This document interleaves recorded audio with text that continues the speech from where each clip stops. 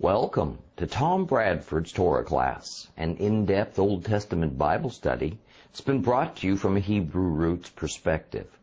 This week's lesson is week number 8, Joshua chapter 5 continued.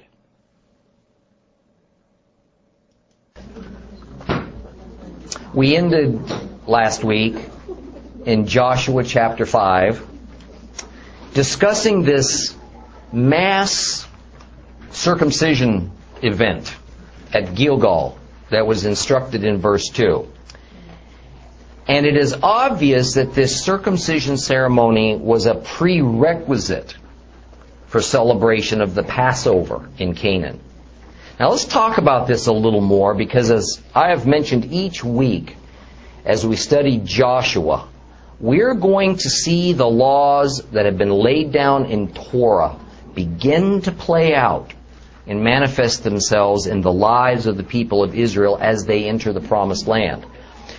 The rules and instructions of God given through Moses out in the wilderness move from theory, from lofty idealism, into practical reality.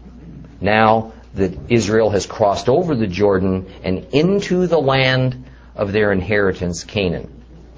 The problem is that the connection between the Torah commands and the activities in Joshua and then in Judges, which we'll study next, are easy to overlook unless we know what to look for. And I suppose that little else is more important to me personally as a goal of this teaching ministry than to restore to the body of believers that organic connection between what has come to be called the two testaments of an unfortunately divided Bible. So let's reread a few verses of Joshua chapter 5 this morning to get our bearings.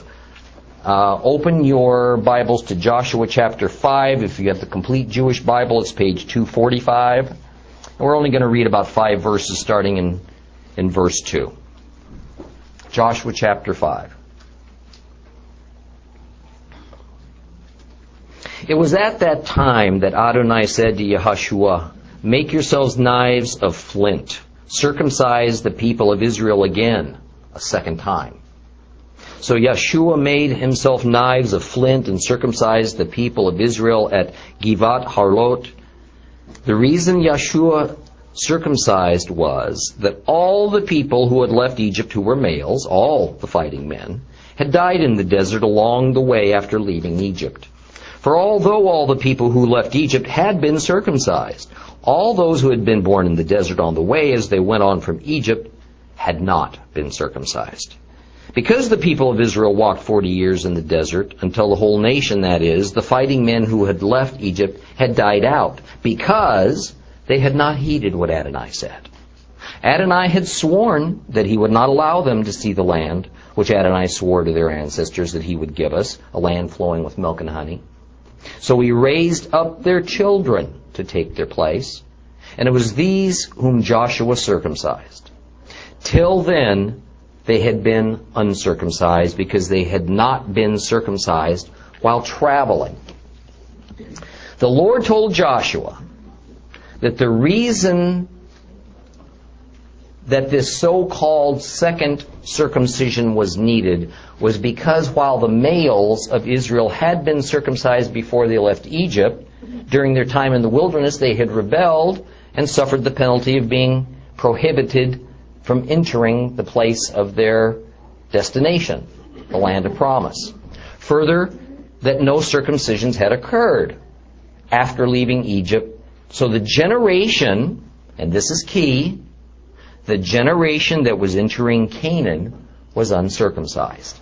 Now notice in verse 2 this instruction that knives of flint were to be used for the operation of removing the male's foreskins.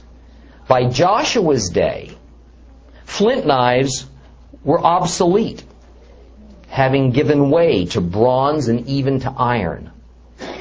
Archaeologists actually refer to Joshua's time as either the late Bronze or early Iron Age. The significance of those titles are that at the heart of the Bronze Age, bronze was the hardest metal in general use. And it was always the hardest substances that were used to make knives and spearheads, cutting instruments, for obvious reasons. Now, as the title Iron Age implies, technology had developed to the point that iron metal, harder than bronze, was now being used. In the early Iron Age, use of iron was spotty. Bronze was still the predominant substance of choice for making cutting instruments. The early Iron Age is defined as from about 1200 BC to about 1000 BC, about the time of King David. The point being that the divine instruction to use flint knives for the circumcision ceremony was to tell Israel to use a type of knife that had gone out of use at least 2 or 3 centuries earlier. So why was flint called for? Since it's not explicitly explained in Scripture, this has been a topic of interest among Hebrew and Christian scholars. And in the end, I see 2 reasons for it.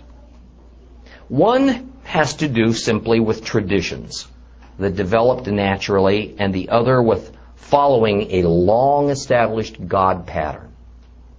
Now, the traditional aspect of it is that Joshua's ancestors, Abraham and Jacob, would have used flint knives to perform circumcisions. Okay. The use of a flint knife in the near-death incident of Abraham being asked to sacrifice Isaac, but then of course being stopped by the Lord, also influenced the use of flint knives long after much better choices were available. Thus, knives made of flint were preferred by the Israelite priests for centuries in the sacrificial rituals made at the tabernacle and then in the temple.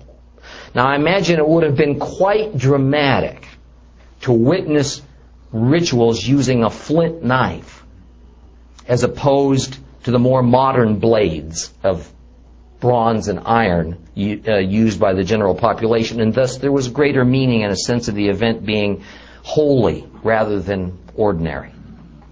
But from a spiritual perspective, the use of a flint knife, to cut off the foreskins of God's people represented the continuation of a God pattern. And that pattern was the command that we saw given to the patriarchs that they were to build altars for sacrifice to Jehovah, but that knives of bronze and then later iron could not be used to shape those stones. Why was flint okay and metal not? Because flint could be used to shape altar stones. Because flint was a natural substance, usable just as it was found. Metal had to be extracted, heated, purged of impurities, worked by men to be usable. Just as the altar stones were 100% product of God and a 0% product of men, so was a flint blade. Metal required man's intervention, his creative intervention. And whenever man intervenes, the purity of God's creation is compromised no matter how carefully we try not to. Therefore, we see this connection between the stones used to build a holy altar of sacrifice to the Lord and to the men of Israel who come forward to be circumcised and in the doing become holy members of God's kingdom. Therefore, neither is to have a metal tool used on them in an act of obedience that essentially makes them members of a holy body. Now consider this. The stones used to build the holy altar were really just like all the other stones scattered on the ground. They were not special stones. They weren't different stones. Whether used for the altar or not, they were all natural just as God made them. It was from a rather random act of selection that those particular stones would be selected, carefully fit together to produce a holy place of sacrifice to God. In fact, they were chosen from among stones that physically had no substantial differences. Yet once chosen, and once those stones were united together for the purpose of serving the Lord, those particular stones used for the altar became sanctified stones. And thus they had to be treated differently than ordinary stones because they had been separated and elected for service to God Almighty. The rule was that those now sanctified stones for the altar could not be changed. They could not be modified, particularly using man-made metal instruments applied to them. Anything man-made is by definition not created by God, and therefore it falls short of perfection. Those imperfect metal knives would take those stones that God had made perfect and add imperfection to them. Notice the parallel. We have the men of Israel who physically were no different than any other human on the planet, except that they were about to be selected and elected to become a set-apart people for God. Okay. Even genealogically, by that time, the Israelites were mixed. Okay. Egyptians formed a substantial part of Israel. Foreigners from all races and cultures had been allowed to become Hebrews since the time of Abraham. So from among all men who were created physically the same, God selected those few who He would call Israelites, and then once chosen, once united together for the purpose of serving the Lord, they became as sanctified stones, and so had to be treated differently than all other men. As a symbol of that sanctification, the male Israelites' bodies could not be modified. Their foreskins could not be removed by means of a man-made metal knife, any more than using a man-made metal knife could modify those altar stones. There's yet another fascinating element to this circumcision requirement that gets hidden from our view because of its translation from the original Hebrew. And this is such an important principle that I could barely wait for the day to come so I could tell you about it. Now everyone, just look down now at your Bibles to Joshua 5:4. Joshua 5:4.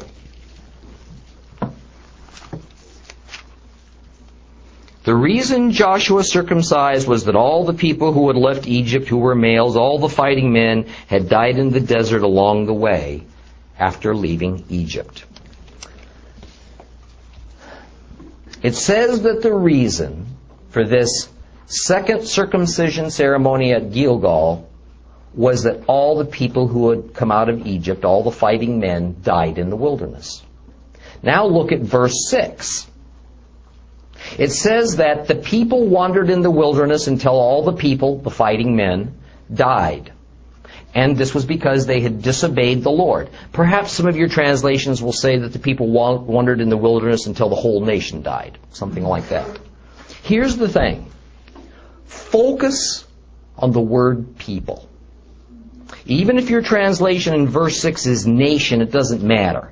Because the reference is still to the people who formed Israel, and it's just how the translator determined to translate it.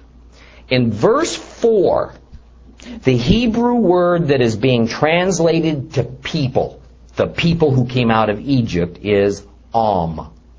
A-M. Am is a word used in the Bible, a Hebrew word used to denote God's nation or God's people. Technically now, it can mean people in the most generic sense. But more often it refers, in the Bible particularly, to kindred or fellow citizens.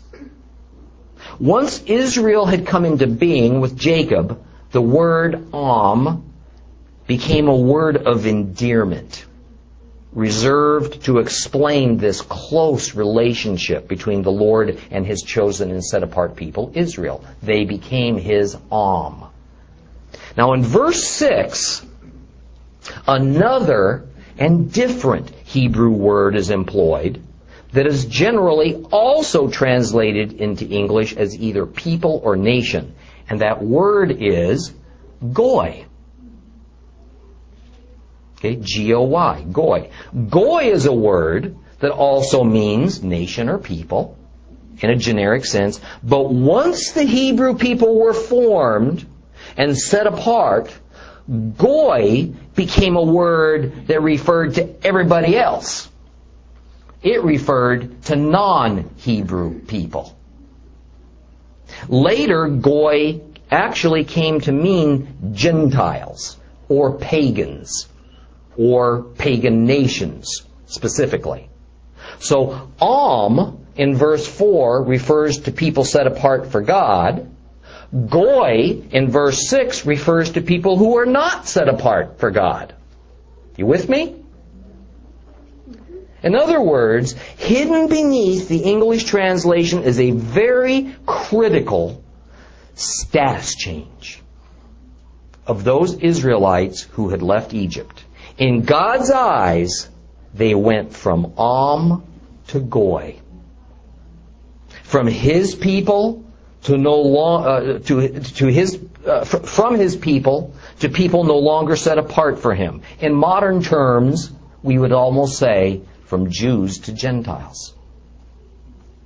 Therefore, we see that because while still in Egypt, Moses ordered a circumcision ceremony for all Israelite males, they became physically and spiritually distinguished as God's people, in spite of the fact that in all other respects, they were not substantially different from the people they lived among, the Egyptians and the other foreigners, many of whom were Semites, who were not circumcised.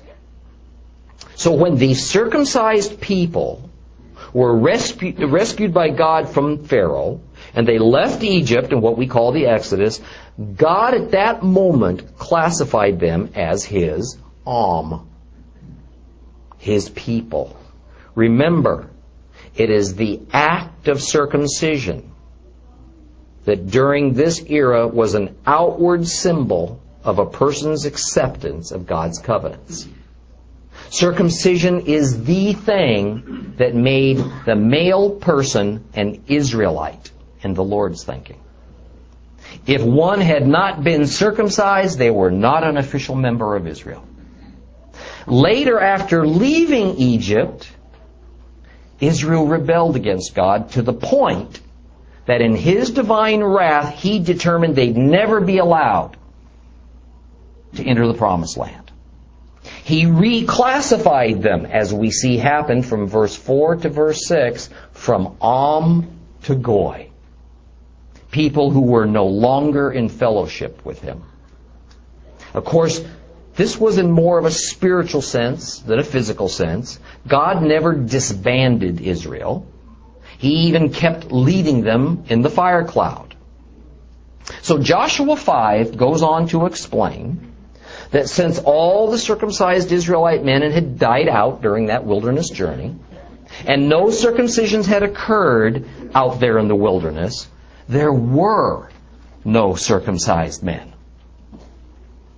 And therefore, from a spiritual reality, other than perhaps for, say, Joshua himself, there were no Israelites.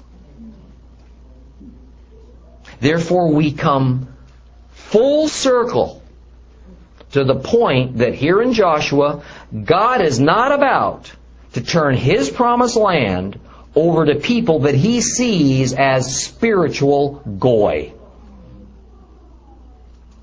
Gentiles, pagans, people who are no longer in fellowship with Him, even though they were at one time. Thus the reason for this all-important mass circumcision ceremony at Gilgal. that had been ordered before Israel was even allowed to observe the feast of Passover, unleavened bread, and then first fruits in the land.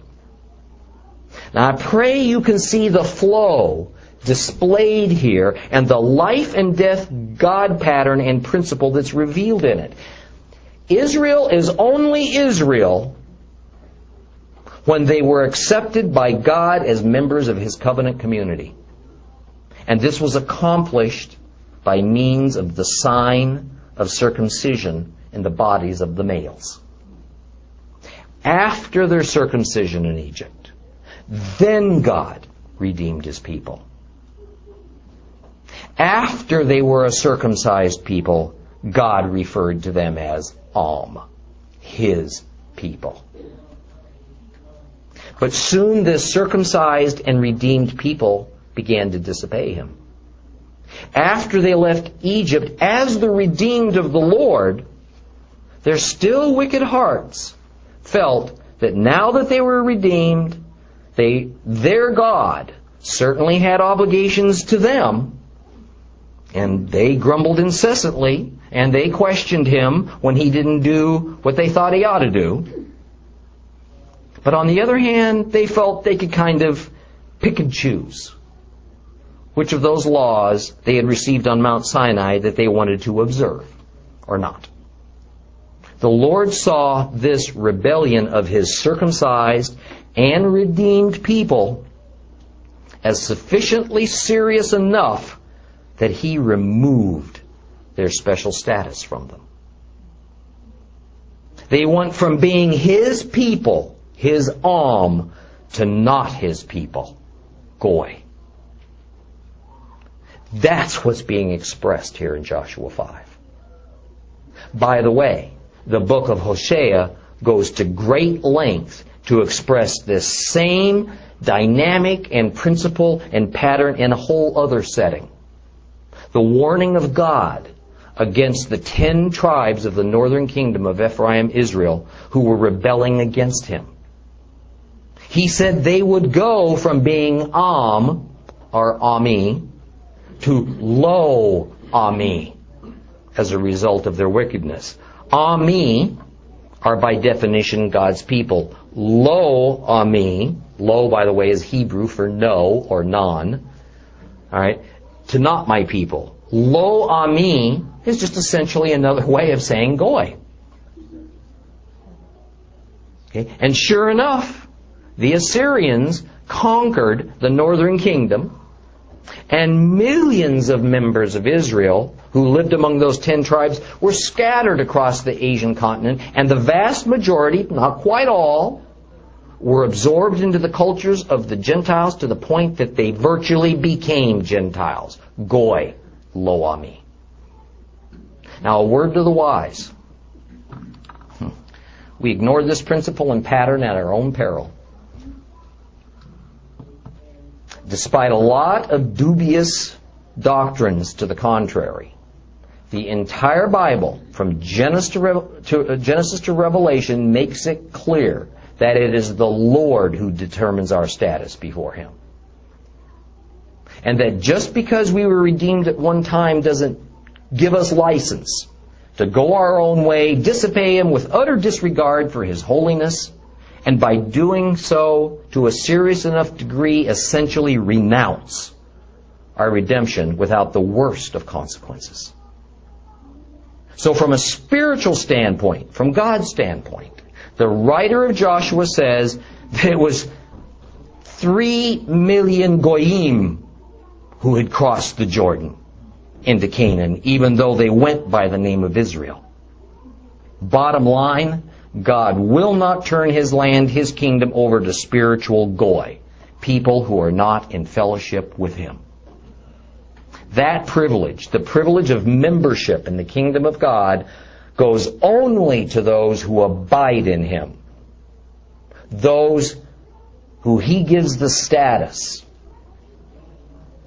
of and who He calls lovingly His His people. Now, naturally, we see this principle presented in the New Testament. I won't go into all of the passages that it does, But Romans 2 and 3 especially talk about the requirement of circumcision to become a member of God's covenant community, regardless of whether one is a physical Jew or a physical Gentile. However, it is a circumcision of the heart, not of the flesh, that is now required. That is because the true circumcision that God is looking for is spiritual in nature, not physical. Further, Romans 11 goes on to use the illustration of an olive tree to make the same point as we just saw happening in Joshua. Paul makes it clear that just as many Hebrews were at one time circumcised and then redeemed, and therefore made branches of the olive tree, they were removed from that tree for falling away from God. So it is with anyone, Jew or Gentile, who at one time receives a spiritual circumcision and redemption, but falls away from God. Paul warns us, you too will be cut off of that tree for failing to maintain your trust. Hear it. Romans 11:17. But if some of the branches were broken off, and you too, a wild olive, a Gentile, were grafted in among them, and you have become equal sharers in the rich root of that olive tree, then don't boast as if you were better than the branches. However, if you do boast, just remember that you're not supporting the root's supporting you. So, what will you say then? Branches were broken off so that I might be grafted in? True enough, but so what? They were broken off because of their lack of trust. However, you keep your place only because of your trust. So don't be arrogant. Be terrified. For if God did not spare His natural branches, He's not going to spare you. So take a good look at God's kindness and His severity. On the one hand, severity towards those who fell off, but on the other hand, God's kindness towards you, provided you maintain yourself in that kindness. Otherwise, you too will be cut off. So, circumcised and spiritually readied for the task ahead, Israel was now given the go-ahead to observe the spring festivals in the land of promise. Now, I realize that the only Bible feast mentioned, actually, physically mentioned, in these passages is Pesach, Passover. But that's because it was such common knowledge among the Hebrews that Passover, unleavened first fruits came as a bundle of feasts. Okay? That's why it's critical for every believer to study Torah, and especially Leviticus. Because the way these feasts work is carefully laid out. Passover occurs on the 14th, unleavened bread the next day on the 15th, and first fruits the day after. There is no such thing as celebrating one of these feasts but not the others. They come as a package. Okay. Therefore, while verse 10 explains that Israel celebrated Passover, notice it also says that they ate matzah, unleavened bread, and ate the produce of the land. That's first fruits. Obvious references to the feast of unleavened bread and first fruits. Look, the celebration of these three feasts and the ending of manna represents a transition of lifestyle for Israel. Rather than eating manna of the desert, they can now eat the produce from their own land, the land God gave to them. Obviously, the produce they ate this first time had been grown by the Canaanites. Okay? And until Israel conquered all the land, they would celebrate many feasts using grains and fruits and vegetables probably produced by their enemies.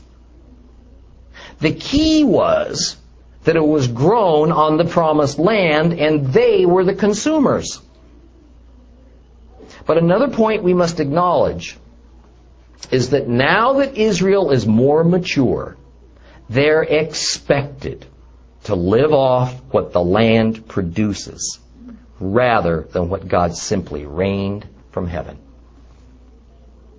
This is a step that all who trust in the Messiah of the God of Israel needs to take. But we tend to resist it with the greatest effort. How desperately we try to just keep looking up and begging God to rain blessings upon us, when what He wants for us is to go forward as His army and claim the already plentiful bounty of His creation. But to do that takes boldness, it takes effort, it takes courage, and much greater faith and trust. Who wouldn't rather sit in their chair and pray for God's blessings rather than get to their feet and do what He commands? But there lies the difference between the baby believer and the mature believer. I mean, how often people have come to me, or I've heard Christians lament and say, I need to be fed. John 21:14. This was now the third time Yeshua had appeared to the Talmudim, His disciples, after being raised from the dead. After breakfast, Yeshua said to Shimon Kepha, Simon Peter, Shimon bar Yochanan, do you love me more than these? He replied, yes, Lord, you know I'm your friend. And He said to him, feed my lambs. The second time He said to him, Shimon bar Yochanan, do you love me? And he replied, yes, Lord, you know I'm your friend. And He said to him, shepherd my sheep. The third time He said to him, Shimon bar Yochanan, are you my friend? Shimon was hurt that He questioned him that third time. Are you my friend? So he replied, Lord, you know everything. You know I'm your friend. Yeshua said to him, then feed my sheep. Now certainly, new believers, new disciples of Yeshua need to be fed and fed a lot. Sometimes, when we're in desperate times, we need to be fed. We can find ourselves in moments when we are paralyzed by life, and we need to be fed, and there is no shame in it. But that's not where we're supposed to reside or remain if it's up to us. As believers, it is as much our jobs to grow and mature as it is a child's to grow and mature. We're intended to move from needing to be fed every day to being the ones who feed others. Like Israel approaching the Passover only hours before, or rather after entering the Promised Land, a transition must occur in the lives of believers. Chapter 5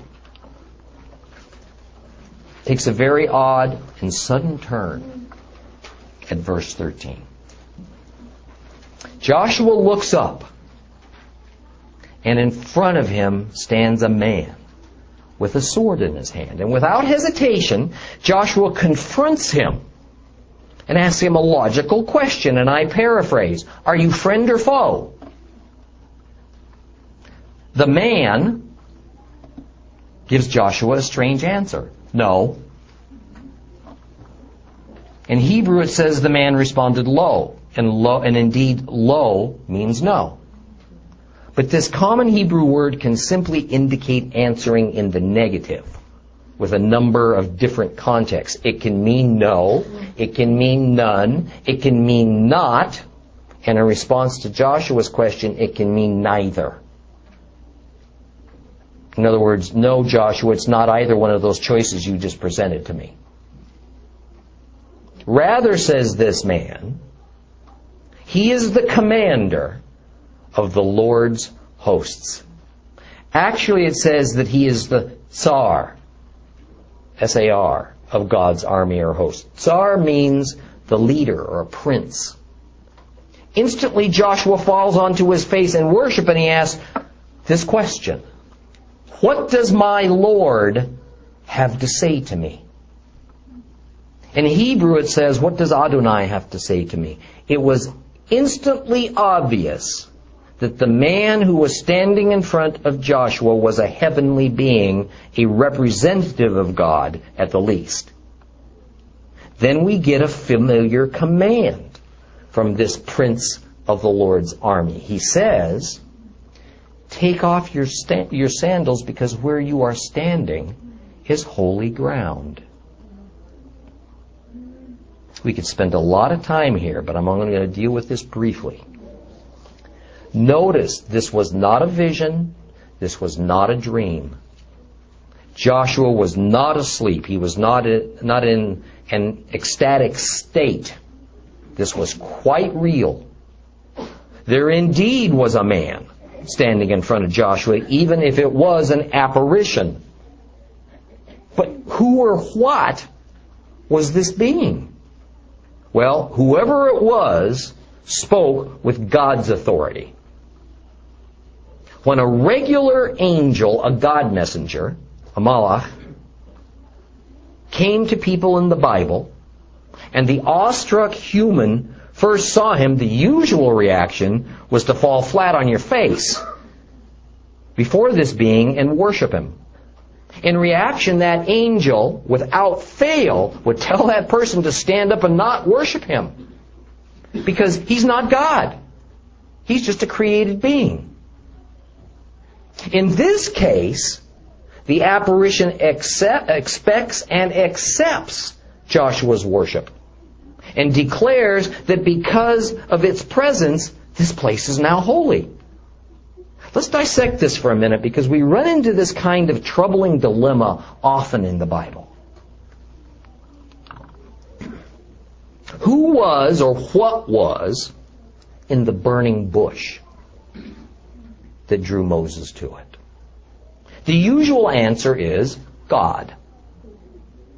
But you know what? The Scripture doesn't say it was God.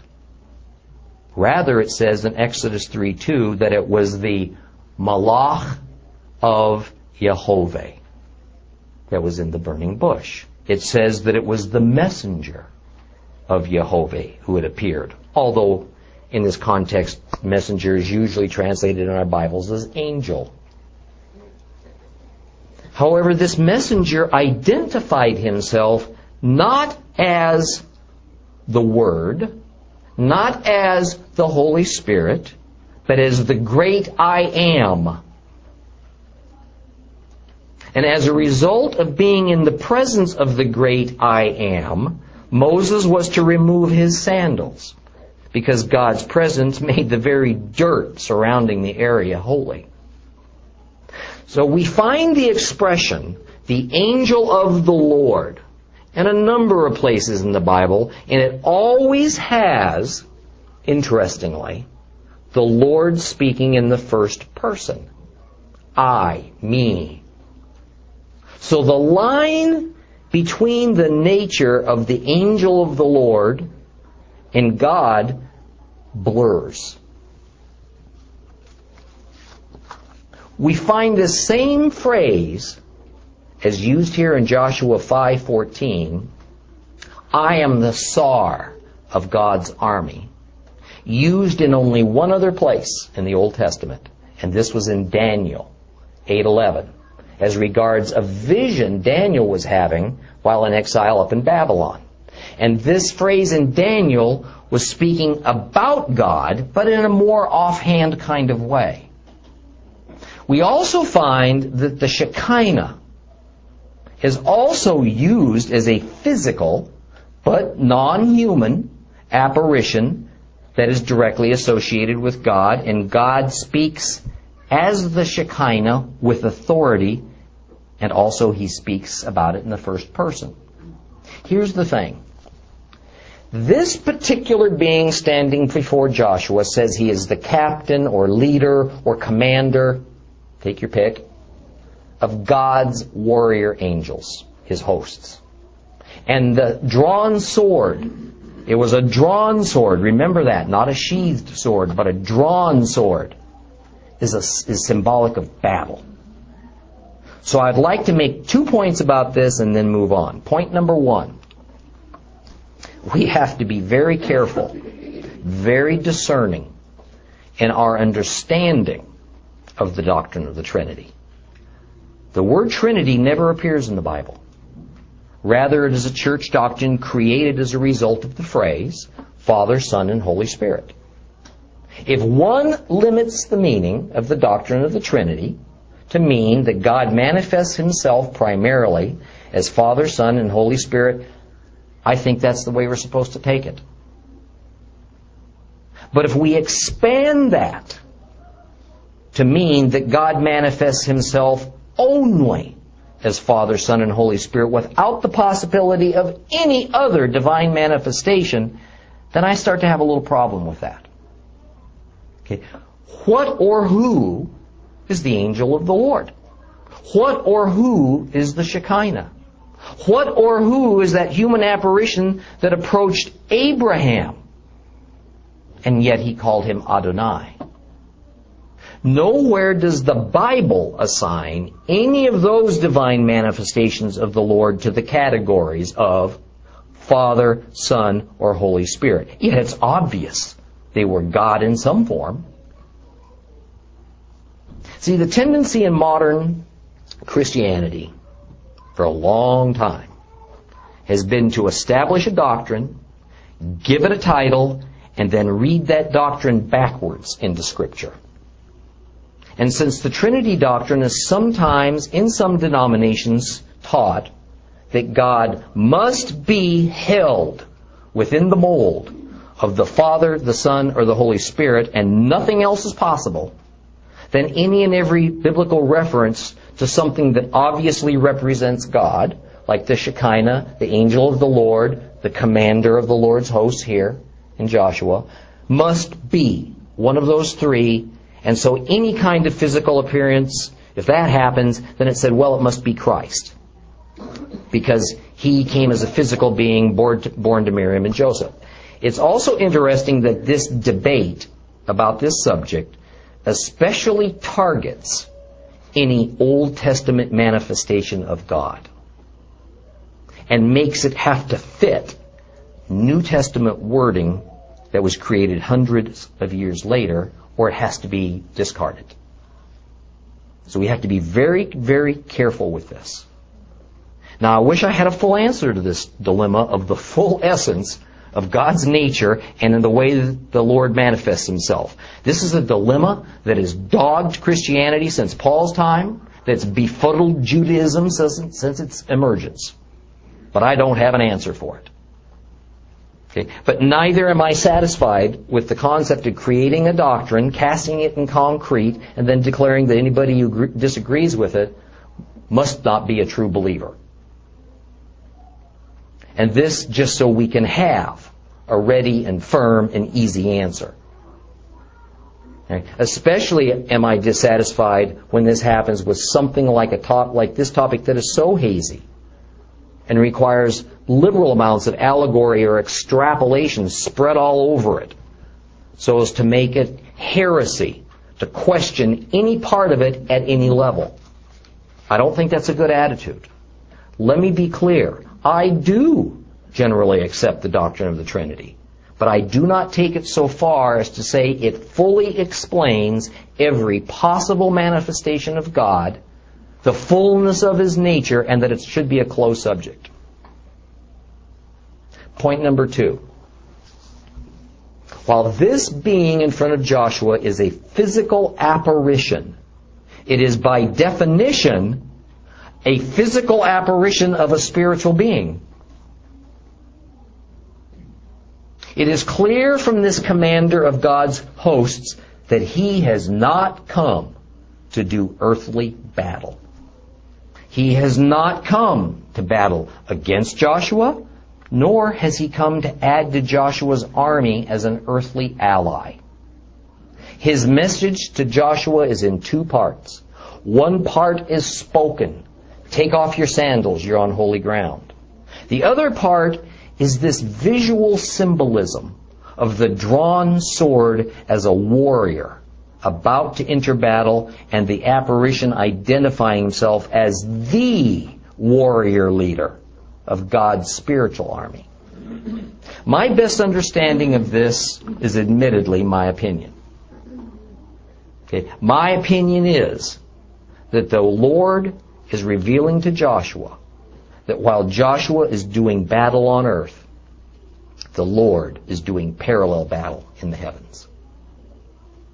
God is showing Joshua that what goes on in heaven and what happens on earth are connected. This is the classic case of the reality of duality, that there is a spiritual reality occurring simultaneously with a physical reality, and they operate like a pair of railroad tracks, but only one of them is seen.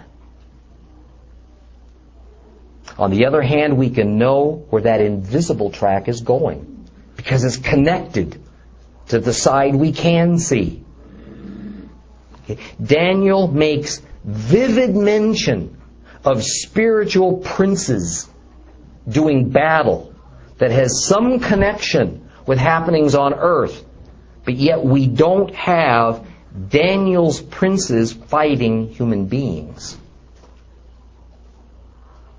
There's a lot we just don't know about that spiritual realm, and its definite but mysterious connection with the physical realm. On the other hand, I think I'd rather leave it that way and not give you a bunch of speculations by revered men that may or not be so.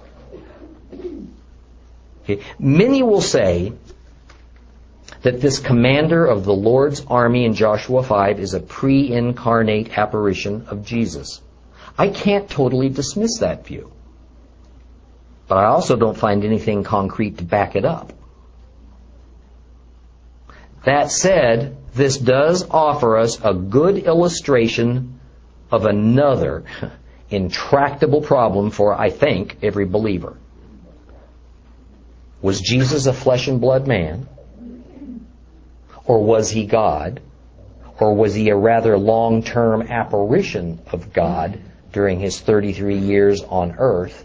Or was he all of the above? Okay. My answer to that question is that Yeshua was God and he was man all at the same time, and don't ask me how. But you know, it's not that easy or simple either. Because we find Jesus often praying to God, who is obviously a being outside of himself, and he's asking for God's will to be done and not his own. Otherwise, if that wasn't the case, we literally have Yeshua praying to himself. The evening before his execution, he's asking the Father if it might not be his will to take this horrendous event that's about to unfold away from him rather than his having to endure it. We even find John is baptizing Jesus and the Holy Spirit of God descends upon him. Well, are we saying that Jesus was an incomplete God until that moment? That is, as the Son of God, he wasn't enough of God to have sufficient power to do what he must? Again, I can't answer these questions, but I've already told you that I have faith that he was God and he was man because he said he was. So that settles it for me. How that is, I can't visualize it. I can't find the words for it. Right? It's a matter of faith that the Word of God is true even if it seems impossible. Ridiculous. By the way, does anyone here think that Joshua fully understood the nature of what stood before him with that drawn sword? Somehow, instinctively, by faith, Joshua knew to believe what that God apparition said to him. I suspect that Joshua instantly recalled the many times that Moses must have recounted to him the story of those incredible few minutes that he found himself lying face down before the burning bush as the Lord of creation spoke to him. Something was different enough about this being and bore sufficient authority that the last words of this chapter have Joshua responding to the commander of the Lord's army in this way. And Joshua did so. I think that's a very simple way to illustrate acting on faith when it is humanly impossible to understand your circumstances. Okay, we'll start chapter 6 next time.